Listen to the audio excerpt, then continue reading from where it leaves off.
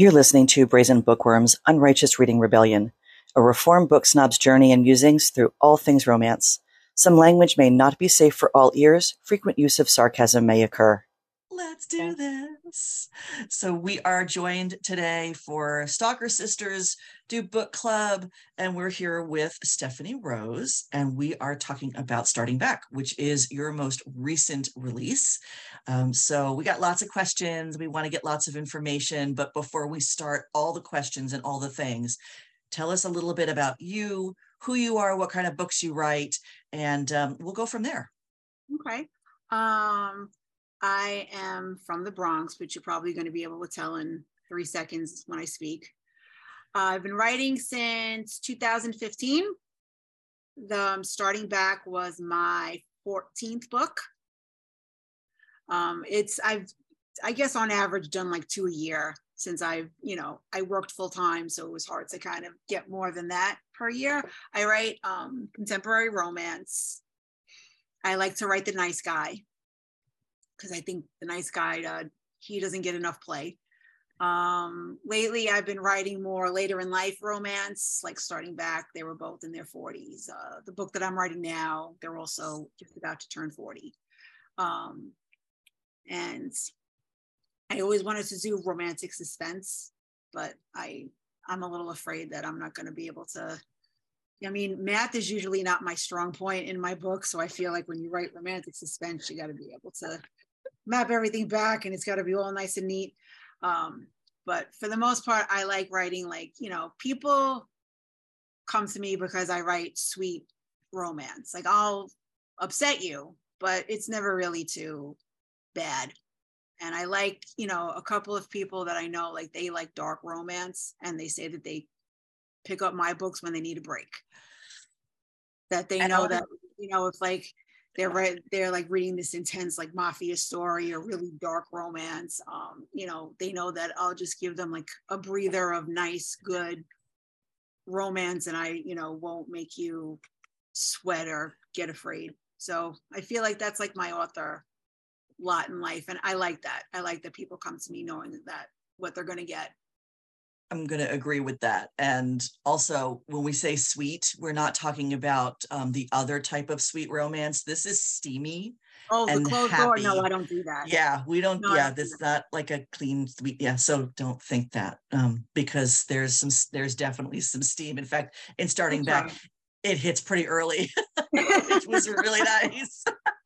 And I'm going to agree, because I love dark romance, and there are certain authors that I come back to after I read something that's like really intense dark mafia, and I'm like, all right, I need something that's going to reset your brain, reset my brain, reset my heart, kind of give me a chance to breathe and enjoy and smile, and because some of them really rip your heart out, and I need a good book that's going to go, okay, here, you can have it back now. And there's a little bit of angst, but I will say, in the ones I've read by you, the angst is it's manageable angst. I've never had to flip to the back of one of your books to make sure it ends okay. And I love that. It's your book palette cleanser. Yes. Yes, it is. It is. Sorry, tea break. Tea slurp. I'm glad to provide a service. Say that again. I'm glad to provide a service. Trust me, we are glad for it too. So we usually start with quotes, because I love when we can pick out lots of fun quotes from the book, because for me, it kind of leads to what we love the most about the characters, because it's going to be either something really funny or really deep, something that hit us emotionally. When I'm reading all my Kindle quote things, which I can't actually do Kindle quotes because Samsung, but when I'm highlighting things, they always are something that hits me emotionally, something that's that I feel connected to, something that resonates with me. And I actually pulled a bunch of them. One is a funny, and one, and I'm not gonna read them all, because that would be mean. But I love when people pull quotes, and it's funny to see like what they pull, like, because part of the marketing is you have to pull teasers. So I always have people help me, and one person in particular, a beta reader, was extremely helpful in pulling teasers for me. In fact, I thanked her every time I had to send in teasers, because she was so helpful. So thanks for I, sharing. you're welcome. I love teasers. I love finding those little things where it's like, oh, this goes on a graphic, or this is But like you would never, it's funny because when, at least with me, like when like readers pick teasers, it's never what I would have thought of. Like, and it's always fun to see like what resonates with different people. So this is a funny little thing I was actually talking to another author about recently, was that, and she said, I'm never picking my own teasers again, because readers always find the things that are more resonant to them. And those are the ones that stick with other readers. Right.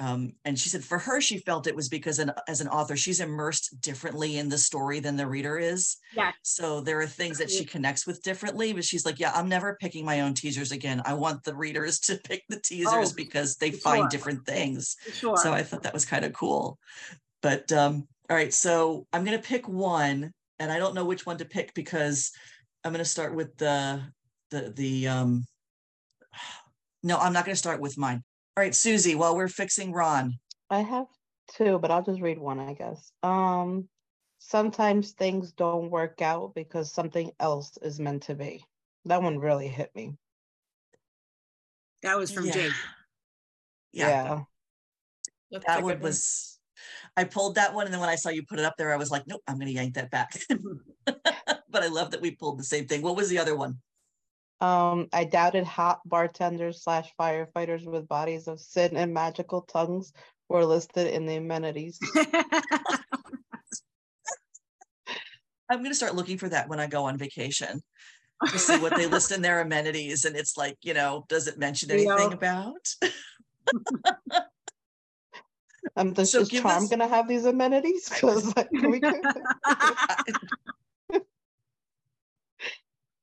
I'm not going to say anything about that. So Stephanie, give us a little bit about the premise of the book while we're figuring out tech issues. Give us a premise of the book. Christina was the sister of the hero in Unexpected Turn. And she was going through problems in her marriage. And, she had told Jake that like they were just dating and they were trying to make it work for the girl's sake. And like you could tell like she was like sad about it, but she was trying. So a lot of people, said that they wanted to see a reconciliation story for her. But I just felt like all the things that she was going through with her husband, like it was more to it than that. Like I didn't want her to settle for, just because that's what she thought she was supposed to do. So actually how I came up with the premise is kind of a funny story. My friend, my best friend, Anne Marie, our kids go to the same school. And we went to a school event and they gave out these sea-themed dish towels as like chances for, I really didn't understand it. It was weird. But she said, you should do a book about like a tropical getaway. And I was like, well, I said, I have Ocean Cove. Ocean Cove is at the, Jersey Shore. And she goes, well, go somewhere else. Go like to the Bahamas or something. And I've embarrassingly not been off the US mainland at 45 years old. I went to Puerto Rico and that was the farthest I've been from like the continental United States. So I said, the Florida Keys always seems like kind of like tropical to me. And I've been to Florida and I could, I know enough people there, I can wing it. So I thought that Christina should have a fireman because why not? Like give her the whole thing. So she was telling me, because she's an RN, she told me about a friend of hers at work who's a fireman and, he was on his per diem at the hospital. I said, he's a fireman nurse? And she's like, yeah. She said, he has his RN degree. He's a lieutenant at the firehouse. And on the days where he's not at the firehouse, he works as a nurse. And I was like, that's interesting. I like that. Because I've never read about a fireman nurse before. You read about fireman EMT quite often, I feel like, because that's a big part of the job. But like to have it like two things, and I thought like I could map that back into his backstory. So I made her on shift one day. It was terrible. they were on their 5-minute coffee break, and I made her list all these questions for this poor dude. That's why I put him in the acknowledgements. And he told me all about his schooling, when he went to school, why he did it. Did he find that it was easier, with the medical training from the fire department to be a nurse? So I thought that was something cool and different. Like, he was a firefighter, and he still had all like the hotness and stuff that you would expect firefighters to have, but he, had something different. And I like that he was a nurse too. So basically my friend Emily did the whole book, is your answer to that question. I love that. And it's neat because for me, I'm reading more stories with male nurses in them because it's not something you usually see. No. So it was a neat kind of combination for me of that. All right, we're getting the hot firefighter. Oh, and he's a nurse. Right. Okay. Right. And that's how they run into each other again. I love that. So I'm going to do one of my quotes real quick, because this is the one that kind of plays into what you were talking about with Christina, and how, excuse me, how she's moving on. Like, I love a good reconciliation story, but I also love when people recognize that that's not what's going to happen. And when she says, well, there's two of them, but the one main one is, one night with him had already highlighted how much and how long I'd settled, and how long I'd let myself get by with scraps of forced affection. And it's like, we talk about this a lot. The Stalker Sisters, we do, and with my sister, I talk about this a lot, the settling, and how you feel like you have to settle for what someone's willing to give you without recognizing your worth.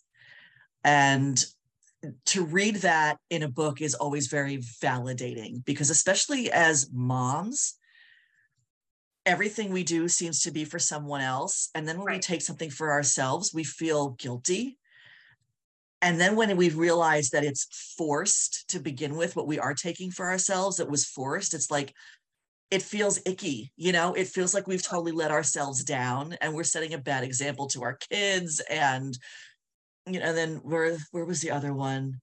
My short time with him gave me the validation I shouldn't have needed, but desperately craved, to be able to finally move on with my life and stop dismissing my own wants and needs like my ex-husband always had. It was impossible to settle for less than perfect when I'd had a glimpse of what it was like, or could have been like, if things were different. All right, I just got chills just reading that now, because the depth of that statement of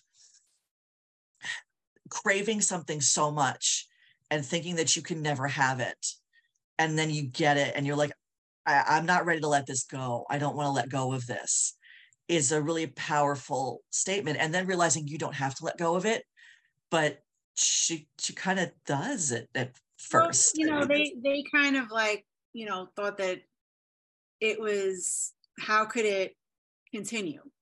She had 2 kids.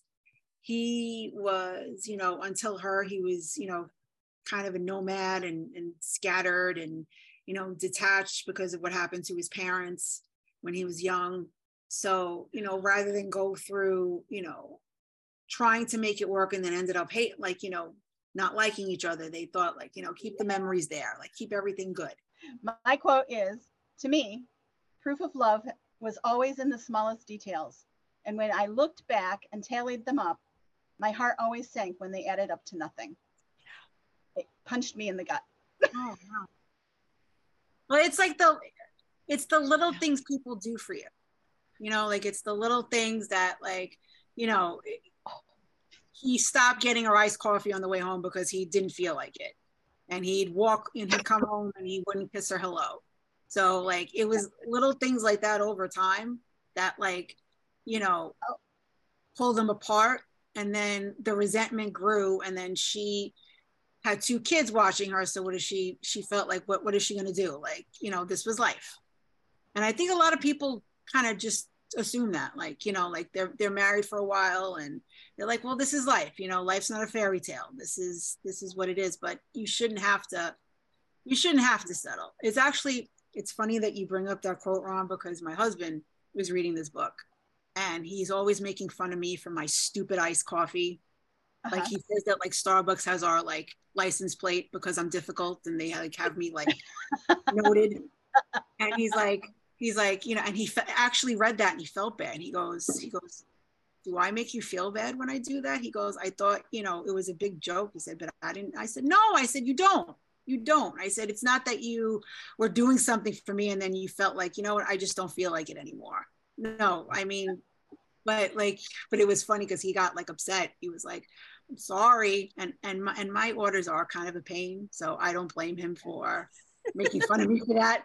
But you know, and it's never just one thing. It's like there's a bucket of good stuff, and then every time something bad happens, one of the good things goes away, and as long as there's still good stuff in the bucket, you're good. But when the bucket is empty and it's still bad stuff and there's still bad stuff, yeah, I mean it totally resonated. So well, and I think it's not just, I mean, we all are guilty. I'm guilty of it. I tend to walk out that door to run and get kids or whatever. We all do. Yeah, absolutely. I mean, well, there's a difference in I'm busy, I just came home from work, I'm running high by, like there's a difference between that and then there's a difference of like he just stopped caring. Like, you know, she was just like his roommate towards the end. And, you know, he did, you know, she felt like she couldn't tell him that that's how she was feeling because he just made it sound like she was like a shrew and a nag. And that's, you know, culminated into why she stayed. She stayed for the kids. She figured, you know, maybe I am a nag, you know, maybe I am, you know, being too unrealistically hard on him. So that's why I wanted to give her somebody who just kind of fell really hard first and, you know, gave her that romance that she's felt like she didn't deserve anymore. He's kind of swoony. He is swoony. Yeah. Off topic a little bit, but your coffee order, I posted something in a group today and it says, I don't trust coffee that requires 10 or more words to order.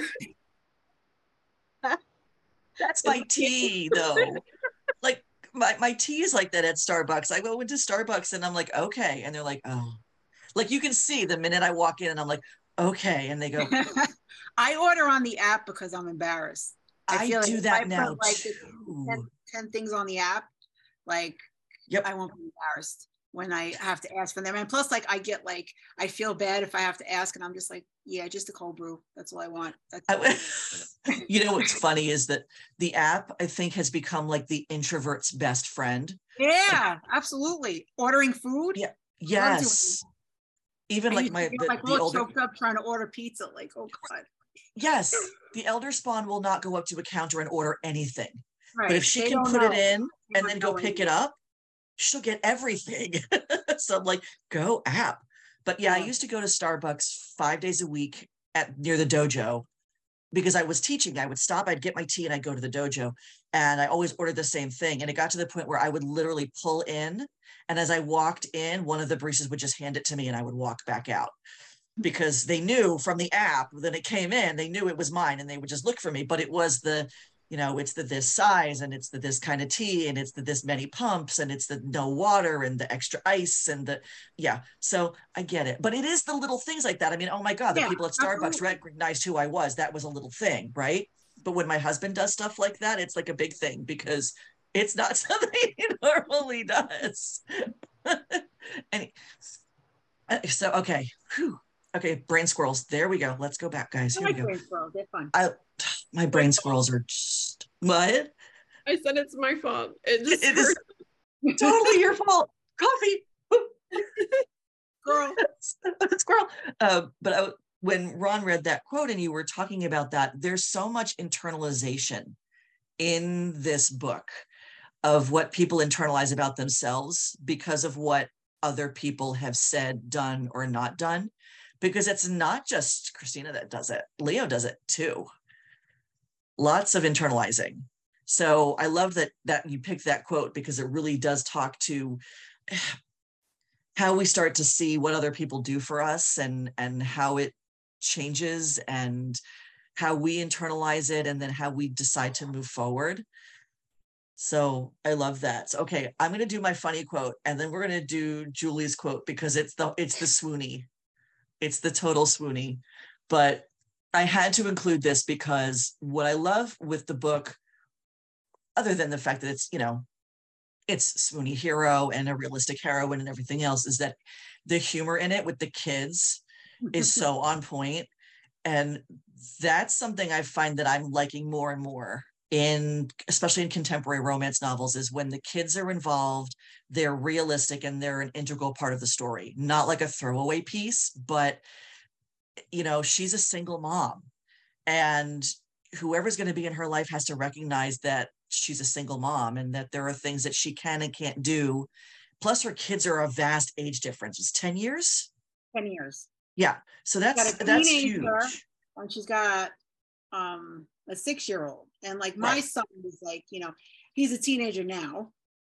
And, I remember when he was like 6 and he would say like cute little things and he would overhear stuff and he would ask questions. And it's also innocent.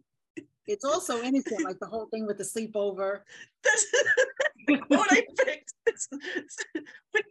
If we open the couch in the basement, I think that will be better for you. Why do you say that? I asked, my chest tightening as I tried to figure out where Emma was going with this. Because, she began, her big blue eyes narrowed at me. The last time you slept over, I heard him tossing and turning like Cleo does when she can't sleep. I heard the bed hit the wall just like when she keeps moving around. I think it's because your bed may be too small and his legs are really long. I read that and I was like dying. So I had to include that as one of my favorite quotes because it speaks to the innocence of kids, but the challenges of being a parent. Right, exactly. Like you think the kids are asleep, so it's like, okay, the kids are asleep and you might not realize what you're doing. Not even just single parents in a relationship. Would be the guy who would make the bed move. Come on. Right. So it just made me laugh because I was like, oh, that is such a kid thing. And that is something they would say in mixed company without even a care in the world because they are so innocent, they have no idea. Yep. Susie's like, Yep. All right, Julie, your quote, because I loved this when I read this and you know why. Anytime it's in a book, it's going to be one of my favorite quotes. So that's a good girl. Forget everything but me. Oh, good girl. Got it. Thank you for including that in there. So, which is going to lead me to a question I didn't put on here, and I'm totally putting you on the spot, so you don't have to answer. Okay. Is starting back going to audio? It is. Yay! And have you announced narrators yet? I have not, because they told me don't do it yet, because in case like last minute they have to like reschedule. Podium bought the rights to starting back. They bought them last week.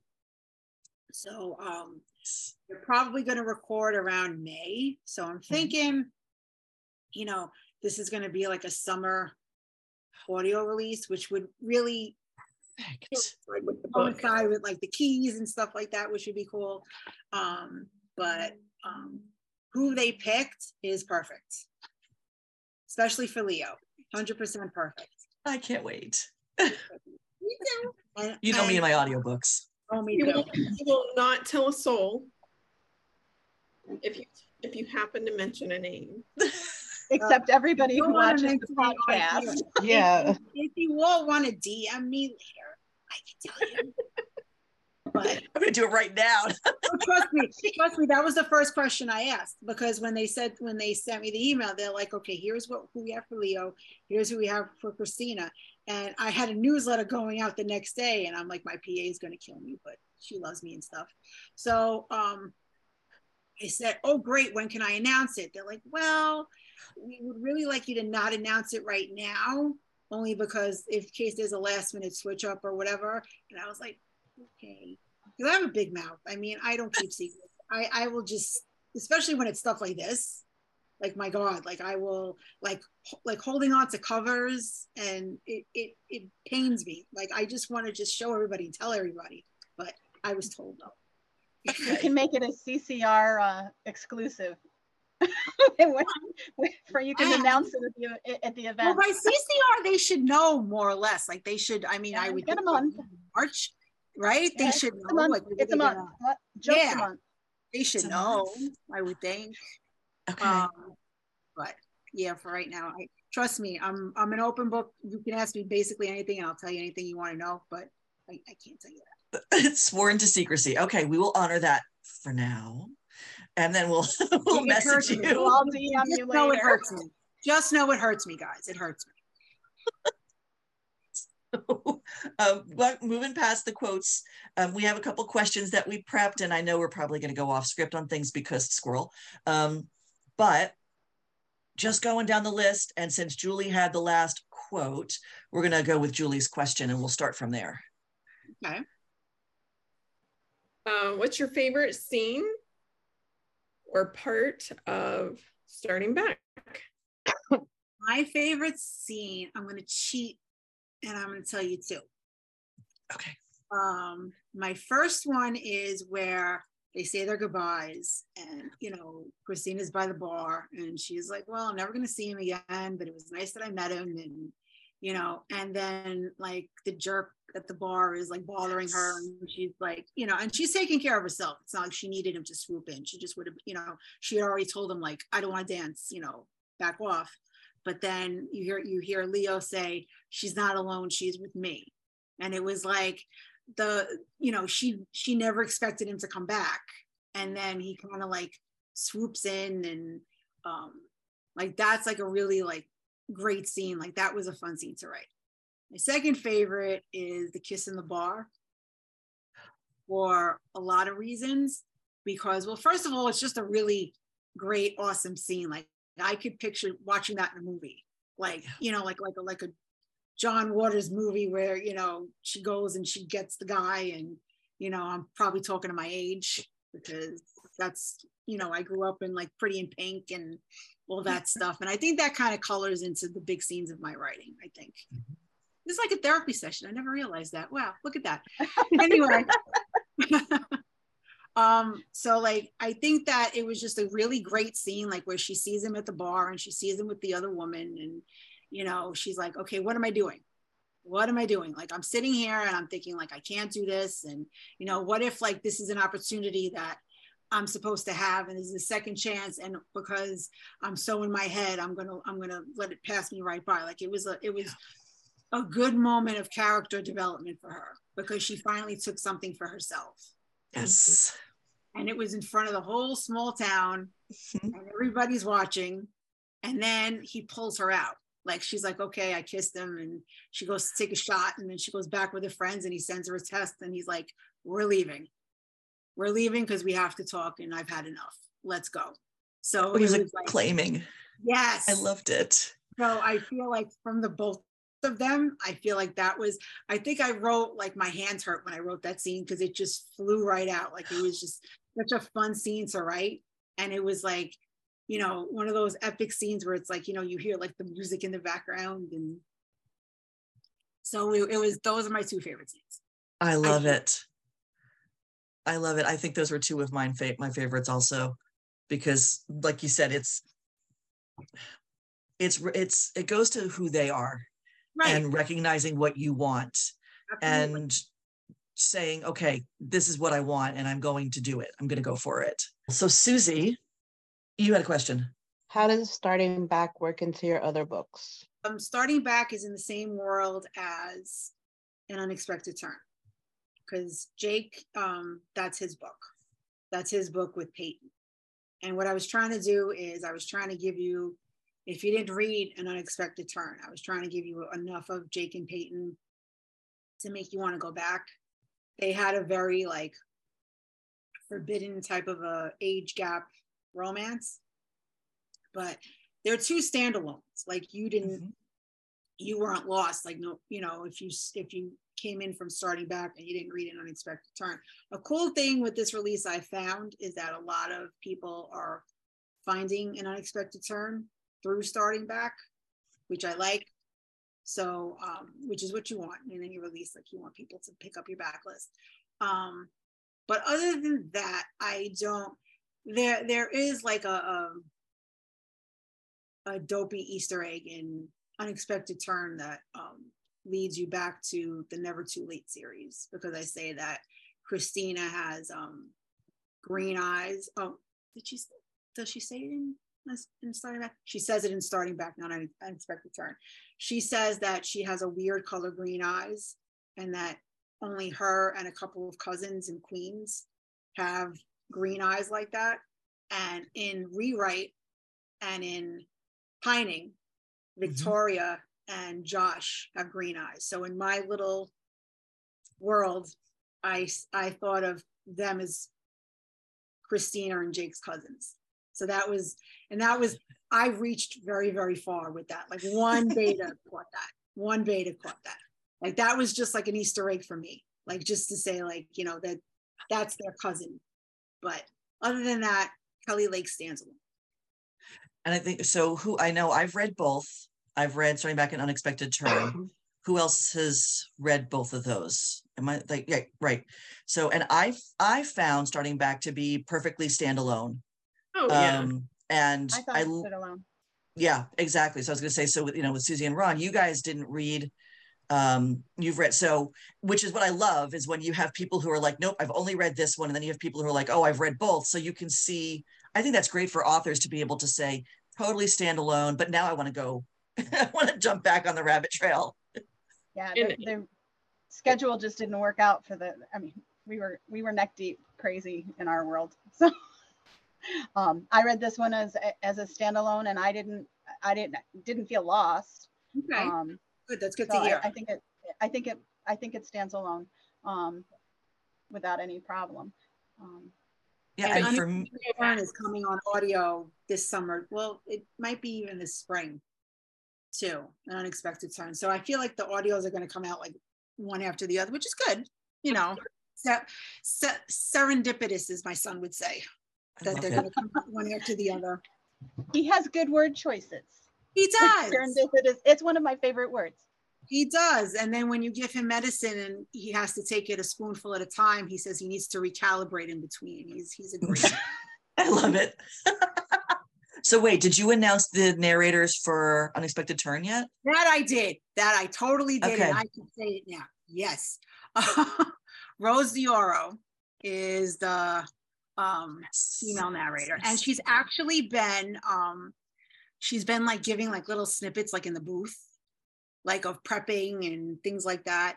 And she's been really, I met her in Philly and I did like a panel, an audio panel after with her. She's really cool. And she's been messaging me that she's really loving An Unexpected Turn and my writing's so great. And from a narrator it was a nice little boost. And Jake is Teddy Hamilton. Right. Awesome. You know, Rose is, I absolutely hear her as Peyton. Me too. Like she's got like that, like Peyton had that, like, because she had a past.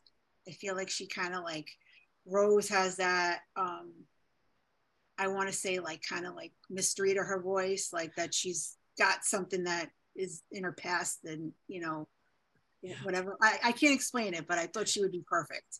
And Teddy is like my dream. Oh God, Teddy. Okay. Yeah. We're not going to talk about that. Yeah. I will. There are certain scenes in An Unexpected Turn I think I will expire hearing Teddy say.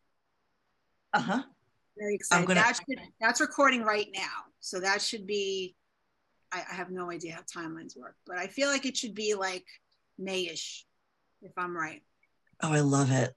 And I'm going to agree. Rose, for me, she has a very youthful quality to her voice, but depth. So she doesn't sound like the young bubbly. She sounds like the young with depth. Like she's got. That's exactly it. Like history she's young enough to like pull off, like, because Peyton is so much like younger than Jake, but she's also like, Peyton's not innocent either. Like Peyton's, you know, she came to Kelly Lakes because something happened, and I think that like she's going to be perfect. I agree, and I love that with the going back to where we're talking about standalone versus it's in the same world, but it's not necessarily a series type of thing. Right. I loved the little snippets of seeing the two of them in Starting Back with Peyton and Jake. I loved the seeing them together in there. It was kind of like an, oh, I know you. And it added a little bit of depth to it where you were like, because when I read Unexpected Turn, I think I messaged you and I'm like, is Christina getting a book? Yes, I just felt like and I you needed, messaged me early. And you messaged me early with that. Is Christina getting a book? I needed more of her. Like, I love that she was there as a supporting character, but you know, I love the supporting characters who are the ones who, some of them resonate, you know, they become more than just a throwaway. It's, yeah. So I really was really excited when you, you were like, okay, Starting Back, here we go. And that you brought in someone new, because a lot of times in series, when especially it's like a small town series, a lot of times it's two people that you've met that get together. And right. I think that's why a lot of people wanted that resolution. I think most of us were expecting you to write them getting back together. Right. A lot of people thought that, but I was like, it just didn't feel right. Like I felt like there was, you know, like I said, there was more to it than why, you know, that they were having so much trouble. And I just, you know, I wanted to write somebody my age who, you know, found, you know, it's never too late. Yeah. Like, you know, like a lot of us, you know, even like some of my friends, it's like, well, you know, I'm 40, whatever, like, you know, that's not what I'm interested in, or it's not going to happen. And, you know, it can happen. You just got to, you know, open your mind a little bit. And divorce is a real part of life. Not everybody who reads romance has, you know, I've married my high school sweetheart and we're going to be together till we die. It's, you know, some of that's real life. And for me, seeing you take that where it was like, well, I'm not going to do the easy with the resolution. I think stepping away from the resolution is the harder of the tracks, right. But honoring the character story also of, I'm not going to make it easy, but I'm going to make it good. Yes. Well, you need a little, like, I mean, I'm not a huge angst writer, but you need a little something to like turn the page to see what's going to happen. Yeah, no, I agree 100%. So but I like it where it's organic. I like it where it's angst that, you know, external conflict, it's organic. Like I don't want to force angst for the sake of angst. Thank you. From someone who doesn't like a whole lot of it. Well, because like, you know, like I'm not throwing shade to anything because everybody likes a different kind of a story, and you know, but I never enjoyed a misunderstanding trope. Yeah. Where it could be solved. I mean, like you need a little misunderstanding, like a little misunderstanding if you weave it through. But you know, when it becomes an episode of Three's Company, then which show my age again. But yeah, like that's, you know, I don't like that. I like when it's real. Like I like when, like, you know, he came back and, you know, she didn't leap into his arms. Yeah. Like she was just like, you know, Jesus H, now you're in my town and now everything's ruined, you know, because now we can't keep it where it was. You know, and she was, you know, because I think like she had like some people were like, you know, I was like saying to Christina, like, just what are you doing? And she was, you know, it's one thing to do all that in the Keys where you're by yourself and there's nobody with you and your kids aren't looking. And then here it's the town that you grew up in and everybody's seen you, everybody knows your mother and your brother, and you know, it's, and your big brother knows you've done the thing. Exactly. 100%. Yes. Exactly. No, I agree with that. And yet the misunderstanding, there's an element of the misunderstanding trope that I love, but most of the time it's like, oh my God, would you guys please talk to each other? Can you have a conversation? Right. You know, some like misunderstandings are hard to get by. Shade. Everybody loves different kinds of shade. No shade at all. I'm an author. I don't do that. But it's just, as far as me, like that's why, like, when I'm writing, you know, I'm kind of like always playing devil's advocate with myself. Like, you know, like the story that I'm writing now that I've doing massive rewrites for, which Michelle has heard me whine already about this. You know, it's just like, I mean, it's fiction, right? So it's certain things you just like, look, it's a book, it's fiction. Like, you know, I'm going to go to the Florida Keys. I'm not going to meet Leo Reyes, and that's whatever. But, you know, you want it to have some kind of a reality to it. Like, you know, you want to have like, okay, this could happen. This could be me. This could be somebody I know. You know, that's one of the biggest things people have told me about my books is that they're real. Like, there's somebody that you could know. I think that's one of the hallmarks of contemporary romance too, is that you feel like it could happen to you, someone you know, right, in your town. You know, nobody, okay, I'm reading a mafia romance right now. I don't expect that to happen to anybody I know. This I mean, is I like love mafia. total No, fiction. there are books that I love. Like, I love mafia romance. Me too. Really, one of my favorite series is the Onley James Necessary Evils series, where it's a family of psychopaths, and it's just, I love it. But for me, the books that I write, like, it's not my Yes. not my lot in life. And you have to write where your comfort is, like the story that's in your head. And, you know, there's always going to be something where people say, oh, I want to branch out and I want to try this and I want to do that. And that's great if that's what's speaking to you. Sure. But for me, when I'm looking at contemporary romance authors, I have an expectation that when I pick up their book, it's going to be a thing, you know, it's going to be, this could happen to my cousin. I saw this happen when I was on vacation, or I read this news article about this couple who did this photo shoot together and they didn't know each other and now they're getting married. You know, you expect to see things like that in contemporary romance. That's why it's contemporary romance. You know, I don't expect to hear that my neighbor is suddenly marrying a mafia boss in New York.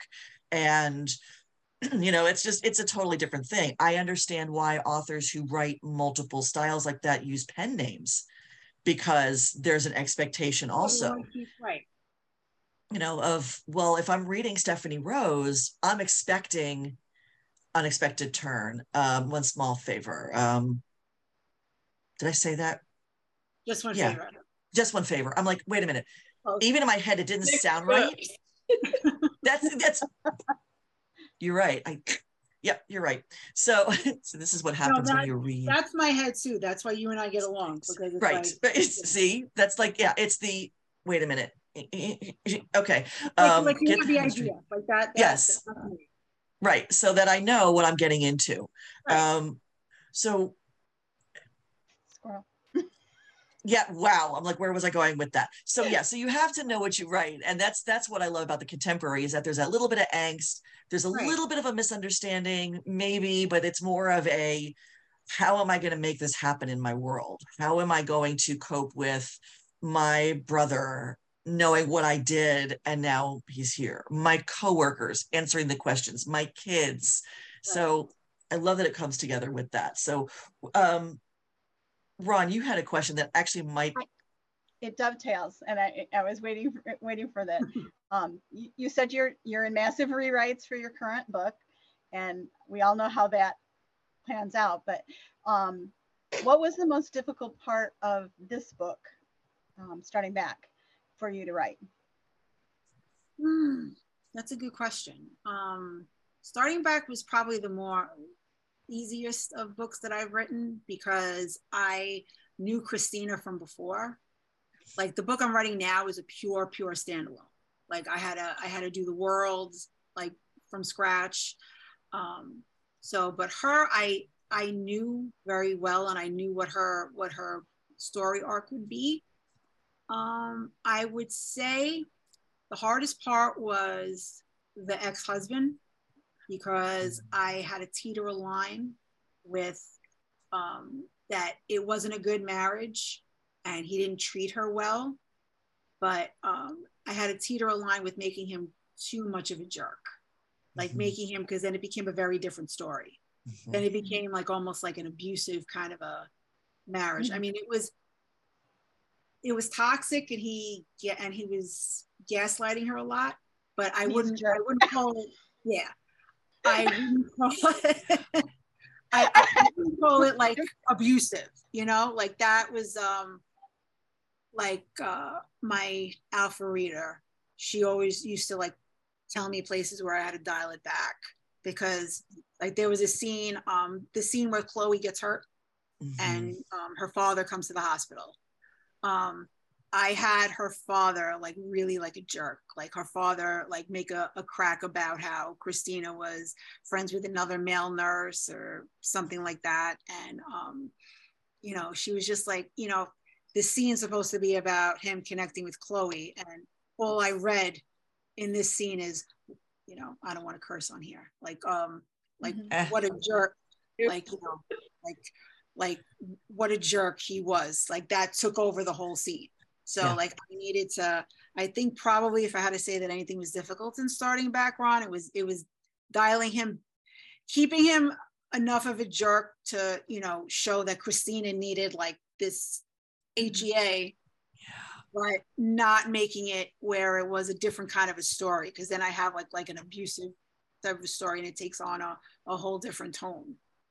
Yeah, and I think that's a truism though, is that ex-husbands can be real jerks, yes, to ex-wives and still be decent parents. Right, and, exactly. And sometimes that makes it even worse that they're a jerk to the ex-parent, you know? Yes, like that was like that scene where he comes in and like he's, you know, he's a good father, like he's worried about Chloe, he's trying to make her laugh, and you know, you only know him before that point of what Christina has told you, that he was always like, they were always fighting, they were yelling, and you know, that was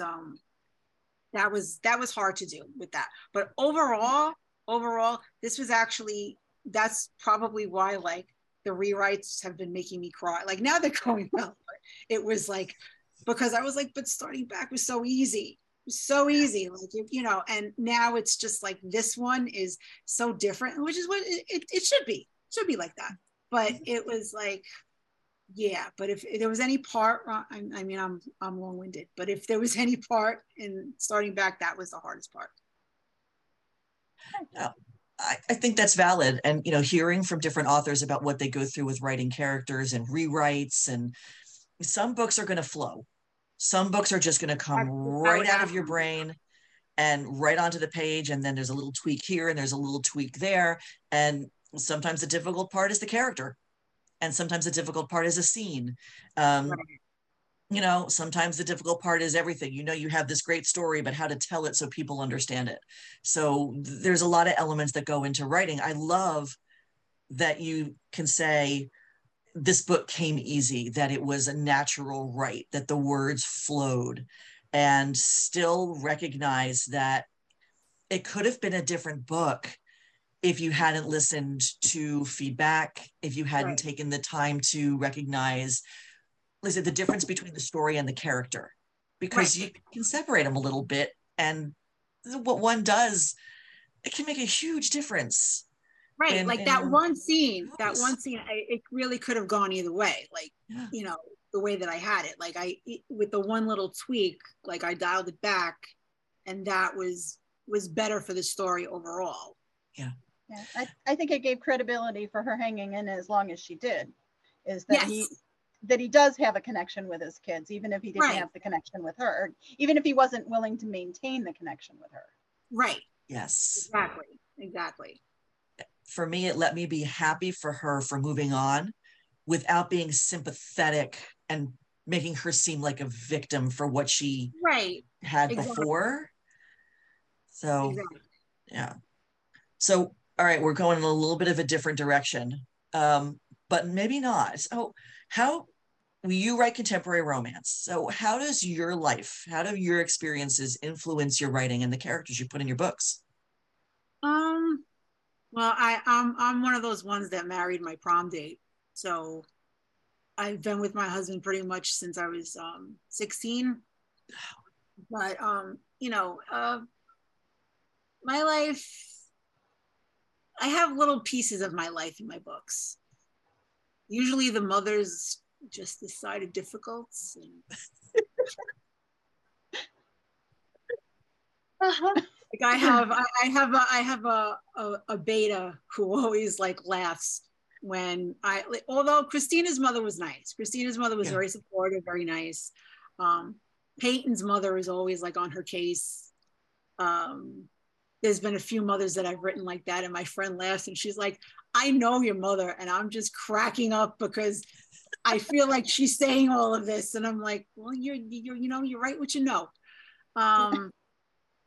I didn't know my father growing up, so there's a lot of, I think that especially like earlier in writing, like, you know, the heroines, either they had a stepfather or they had something with their father. So that I've kind of threaded into my stories. The book I'm writing now, which is probably a little bit of why it had a rocky start, was because it's a chronic rep book. It's a chronic illness rep, and it's an illness that I have. So I wanted to get it right, but at the same time, like I didn't want, like it's a romance, like I didn't want it to make, like I wanted to make it real, but not like too depressing. So like, you know, I kind of teeter on like how many details, and you know, it's a lot of like, when this book does come out, like a lot of what she's going through is a lot of me, like when I was first diagnosed. So I think the more of, at least for me, the more of you put in your stories, I feel like the harder it gets, because it's like you're your own sensitivity reader almost, and you need to make sure the details are right. So, I mean, now, thank God, it's going okay, but that was hard. Like whenever it's, and then finding me, like she has this whole big scene with her father who left her and came back, and my father passed away before I could have that, like that talk, like, you know, like why, and like that was a hard scene for me to write, because it was like digging like back into my past. So, you know, that's I don't know if that answered your question, but yes. Yeah, no, it does. And I'm trying to remember which book it was. There's an aunt that you said very closely resembled your aunt. Am I thinking? Oh, you mean like Uncle Keith, like An Unexpected Turn? That one? It could have been. Like, because he was like, you know, the like parent that was fun that she didn't really have. Like that was my aunt. Okay, yes, that's what it was. And that was the one where that is, yes, where you were talking about how it was. I'm trying to remember, you had something it was either in the dedication or the acknowledgments. It was in the dedication. It was dedication. It was, you know, she actually passed away in the middle of when I was writing it. But, right. You know, my mother was a single mother. She didn't have a lot of time for fun because she was working. So my aunt would take me for a weekend, take me on vacations. And, you know, if I had a problem, it was always easier to talk to her because she was more even keeled than my mother was. So, you know, that kind of came, you know, sometimes when we could take art from life, it always kind of has more resonance, and it shows, I think, on the page when we do that, or I hope it does. Oh, I 100% agree. And, you know, it also makes it very easy for us to say, oh, I'm not alone.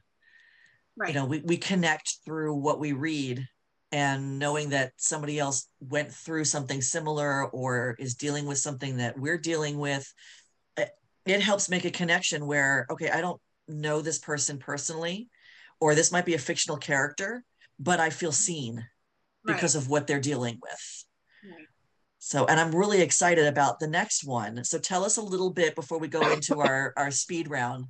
Tell us a little bit about what's coming next. Not too much, just enough. All right. It is a friends to lovers marriage of convenience. And I've never done one of those before. So, it's been fun. And like it starts out with like a Vegas wedding too, but not a drunk Vegas wedding. Like it's you know, they happen to be there. And it's finally, God, like to get these two, like, they're best friends that, you know, always found each other attractive, but like, you know, they had relationships. He's been divorced, she's been engaged, and it was never an issue. But now it's like slowly becoming one. And like, they're the last to know how they feel about each other because it's been so easy between them. So like getting that right was kind of a pain in the neck, but it's actually going really, really well. It's going very well. And it's, you know, it's weird. Like I'll have like a feeling when I know I have something good.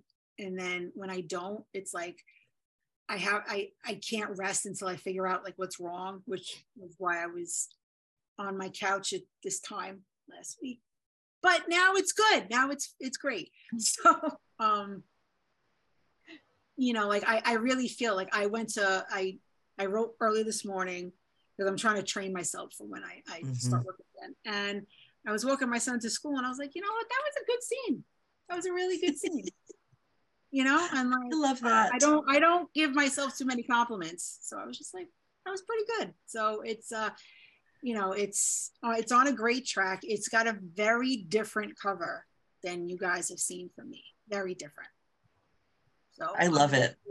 I'm excited to see. I was skeptical when we did it. I was like, no, but like, it's really great. It's really, I'm very excited. That is, knock on wood, some very like superstitious. Probably June. Okay. Probably June will be the next one. Will come out. I love it. So you've got a busy summer. I do. And then after I finish this one, the next one should be a lot easier because the next one is back in Kelly Lakes. Okay. So that's you're gonna keep that one a secret for now. that's Claudia. Okay. Oh. Okay. This I thought, yeah. That's Claudia, and it's going to be her and a grumpy cop, probably. Yes, you did. Yes. Yeah. Okay. Yep. So it's going to be nice, grumpy sunshine. Like I love it. City girl, like in the small town, and I kind of gave you a little hint as to what her storyline is probably going to be in Starting Back. So yeah. I'm excited for that one. I'm excited to get to that one. I feel like when I finish this book, I need to throw myself a little party or something because it's been do it. Ron, this book has aged me about 5 years probably, but it'll all be worth it. I think every book that gets finished needs to be celebrated. Every book. Says she who's going to write until she is 400 and probably never published. Oh, we're going to get it there. We're getting there. But I love that, you know, that we need to make that a thing. How do we make that like a big, you know, I finished my book, let's have a party. We need to do that. I think that authors ought to celebrate each other for just that, whether it hits the top 100 or it never even gets published. If you finish it, we all ought to celebrate each other because, dude, it's hard. It's so hard. And I keep thinking of like A League of Their Own. It's supposed to, like, when I sit here and want to cry, I'm like, it's supposed to be hard. If it wasn't hard, it wouldn't be good. You know, but I think that if it's hard, we also if the celebration part is important. You know, we all work really, really hard at what we do. You do. And we rarely never give us a break. Probably not often enough. No. Take time to say, hey, you know, this scene was great. I finished it. It may still be trash and I may have to rewrite it 100 times, but I finished it. I think those things need to be celebrated, and we don't do that often enough. So we'll do that at CCR. Yes. Oh, absolutely. Oh my gosh, we're going to be celebrating so many things, and it's, you know, funny. Meet me at the bar. Yes. Oh, their bar is so nice. It's we're going to be spending a lot of time. The whole weekend's going to be like a big after party. I think so. That's like the goal is that, you know, I love going to signings, but you know, the part I love about the signings the most is let's go meet at the bar. Let's go meet in the restaurant. Let's go wander the market. Whatever it is, it's the after party thing. It's the sitting around and chatting and having fun. CCR is that all time, the whole event is like that. Yes. CCR, as compared to like IIP, which is fabulous. I enjoyed that, but CCR's vibe is so totally different that I think that it's going to be really good for all of the authors, because the authors exhausted themselves at other readings or other signings, and this is kind of like a weekend party where everybody gets to do their favorite thing, Yes, that's it. And celebrate the things. Yeah, it's intentional the way and there's never enough time to like hang out with your friends at these things. Yes, I always feel like, and it's and I love signings, don't get me wrong, I should hope so. I got 4 this year, so either I love them or I'm a masochist. But I feel like, as wonderful as it is, I always feel like at the end of the day, I'm just so exhausted, because it's, being on all day long. Like, not that I'm different, like I'm the same fool at a signing as you see me now. Like, this is just me. But like, you want to meet your readers, and like, you want to give them your best, and you don't want to say stupid things, and like it's like I always want to give my readers, like, if you're coming to see me, you bought a book for me, or if you just like meeting me for the first time, I want to like give you my best self. So at the end of the day, when all the people are gone and everything is over, then you're just like, I'm so tired. Yeah. I want to go in a ball and be alone. Like, like it's exhausting. It's a wonderful experience. Please do not get me wrong. Wonderful. It's just, I think all of us feel that way. Like at the end, it's just like, okay, I'm going to sleep for 12 hours. And plus, like, it's the stress of getting there and setting up. Like, usually when I get there, I'm good. Like, when I get there and I sit at my table, I'm good. It's the day before where I'm anticipating like all this. Am I going to forget this? Or, what's going to happen if this happens? And, you might remember an author who had a ginger ale with you at IIP because she was a little sick to her stomach the night before. Like that kind of thing. Yes. And it's, there's a difference between being excited and being overwhelmed.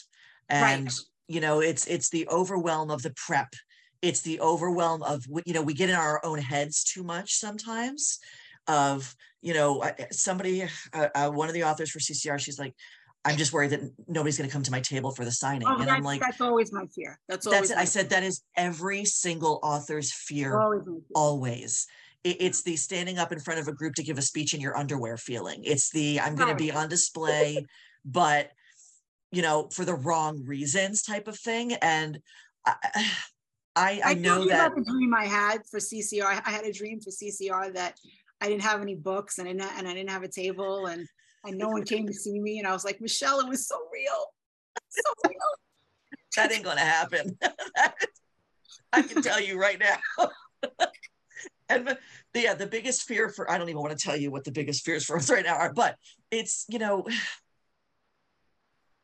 getting back to the talk about celebration, the whole aim of this, what we're doing with the podcast, with the spotlights, with the event, is celebrating the authors, celebrating the readers, celebrating the relationships, celebrating the ability to come together in one space, to brag about all the things. And I use that word brag in a good way, because one of the authors I know who's not coming to CCR, but recently she said, I'm afraid to post this because I don't want people to think I'm bragging.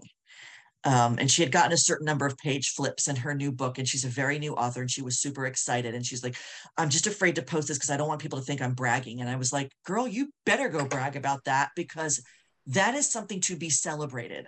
And if you don't, and if you don't post it, you regret it. Because with just I was always afraid to post, like when I was like, I don't want to look like I'm bragging, but you don't know when those things are going to happen again. Yeah.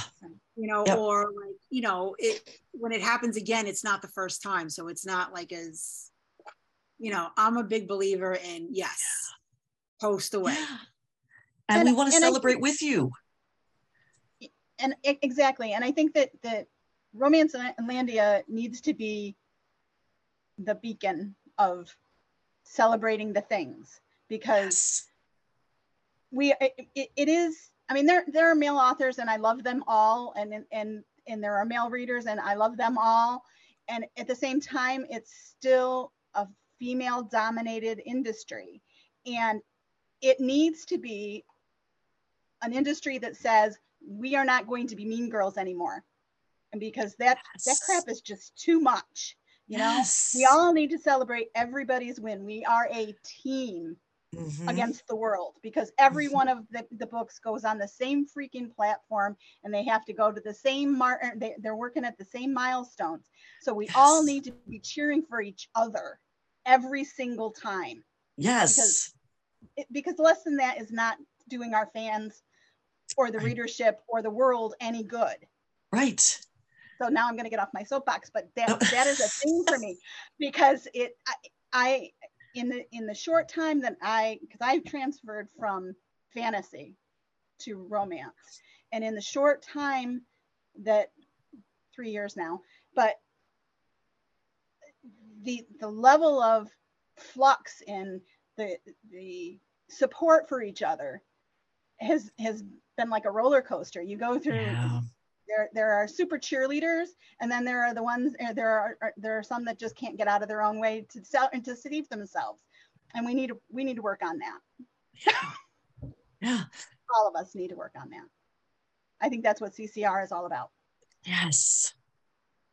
And celebrating each author where they are, not where their neighbor is or whatever. It's unfortunate when I'm having a conversation with my daughter about her teenage drama, girl drama, and I'm like, I wish I could. Not that difficult. It's not that different, is it? Exactly. I always say I went to an all-girls Catholic school, and that was not pretty weak. And I see too many similarities sometimes. Yes. Yes. And I love that you said celebrating the authors where they are, because I find just as much joy in celebrating someone who has sold millions of copies and been at the top of the Amazon list for a year as I celebrate the author who's publishing their first or second novel, who messages me. She messaged me. She's like, I have 10 pre-orders, and she was so excited about 10 pre-orders, and we celebrated the fuck out of those 10 pre-orders, because she was like, I didn't expect anybody to want to read this book. And the fact that I have 10 pre-orders to her was, I know that feeling. 1 million books. Yes, it was 1 million books to her. It was. And she's like, that would be bragging. I'm like, no, that is cause for celebration. And if we don't know that you have that milestone, we can't celebrate it with you. So throw it out there to the world and let us throw confetti at you and love bomb you and spread that joy, so that you feel the same love that the other authors who are, all over the platforms, that they're feeling. And let us help with that. Let us do that for you. So yeah, we're going to celebrate all the damn things all the damn time, because we deserve to celebrate all the damn things all the damn time. I was going to suggest we have a little Zoom party when you finish a book. We'll just grab our drinks and snacks and sit here. That would be lovely. I love it. Okay, we're going to start a thing. Stalker Sisters, celebratory, Zoom, cocktail parties, whatever. We're going to do this. When somebody does a book, we're just going to throw up a Zoom and say, we're having a party, bring your drinks, and we'll just hang out and love bomb the author as long as they want to be with us. We'll just keep throwing confetti, which, I'd rather throw virtual confetti at you than actual real confetti, because it's like glitter and confetti, the herpes of the craft world. So let's just do it virtually and symbolically. I'm thinking there's a glitter bomb for our main organizer at CCR. What do you think, Ron? I think that would put her over the limit, and I don't know that in all my zen I could pull her back from the edge. Not there at least. If you want to go visit her house like a week later, that's up to you. No. But I think there is too much. Considering what my house looks like now and how it's probably going to be around CCR, I probably wouldn't even notice. So I have to do like a little tour of this is what an co-organizer's house looks like a week before an event. I don't know, John's like, how much room do we have to make for this stuff that's coming? And I went, A lot. a lot. He's like, are we talking like the wall against the dining room, or do I have to clear a space in the basement? I went, I'd say clear. Yes. He went down to the basement. Yes. You don't want to take that stuff downstairs that you'd have to, walk back up. Oh my God. It's going to be, it's so worth it. It's going to be worth it just to spend the time and have this huge party to celebrate everybody. So, all right, we're going to do our rapid fire speed round of questions, and everybody's got their questions. So don't think too hard on this. This is just we're just gonna throw things at you. All right, Julie, you're up first. Flip-flops or heels? Flip-flops. Girl, you got that right. Dogs or cats? Dogs. Same. Beachfront house or mountain cabin? Beachfront. There you go. Ron, you're up. Rom-com or romantic suspense? Romantic suspense. Read the book or watch the movie? Read the book. City or country? Geez, I'll say country since I live in the city. Mood reader or plan TBR? Mood reader. I want to be plan TBR, but I'm not that person. Me too. which is why my life gets crazy. Susie. Kindle or paperback? Kindle, because my old eyes don't like the paperbacks. Winter or summer? I'll say summer. No ice. Because you live in New York, firefighters or police? Firefighters. I love it. See, that wasn't so bad, was it? Not at all. I love that though. So, gosh, it's 12:30. Holy crap! But we started late because we did. I was a problem child. No, and I always say, "Oh, we're going to keep this on track," and they just look. They're like, "No, we're not. This is just going to be till we get done." But thank you so much for joining us. Thanks for hanging out with us. Thank you. I can't wait. A month. We get to see you in a month in person. So, and I get to send you books to your house. Yay! Send me the books, all the books. Send me all the things. I'm making room somewhere. Or John's gonna sleep on the floor. He's gonna be like, "I'm done. I'm out of here." But no, we're gonna get everything here. We're gonna get everything together. It's gonna be amazing, and super excited for everyone who hasn't read your books. If you're brand new to Stephanie, check out her backlist. She's on Amazon. I think everything is in Kindle Unlimited, everything's right? Kindle Unlimited, yes. Everything, which makes it, which I love. So easy to read. And when you're reading starting back, remember it can be read as a standalone. You can read Unexpected Turn first. You get a little bit of a glimpse of Christina in there, but lots of stuff. And the next one comes out summer, and audio in the next couple months. So lots going on, and we'll put a link to your reader group on Facebook, which is The Rose Garden. Yep.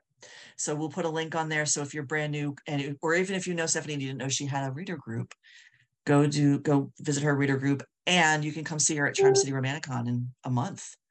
Okay. So awesome. Thanks, guys. This was fun. A lot of fun. Thank you so much.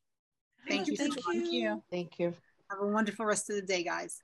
Bye, guys. Bye.